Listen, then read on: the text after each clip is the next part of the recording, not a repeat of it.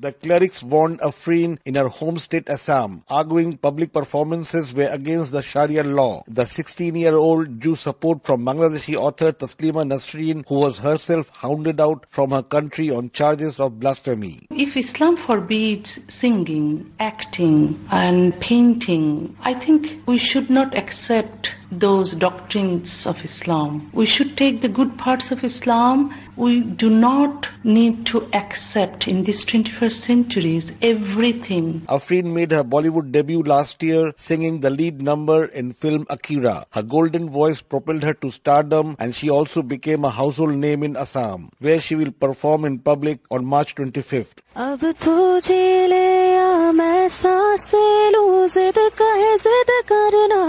Assam's government ordered round-the-clock security for the artist, and India's ruling BJP party spokeswoman Shazia Ilmi fired a broadside at those who threatened Afrin. Very clear, there is no place for clergy in Islam. Everybody's religion is between them and their God. But prominent cleric Maulana Zakir Alam insisted the fatwa was a forgery to discredit Indian Muslims. Mainstream media is projecting these suspicious people as a mufti.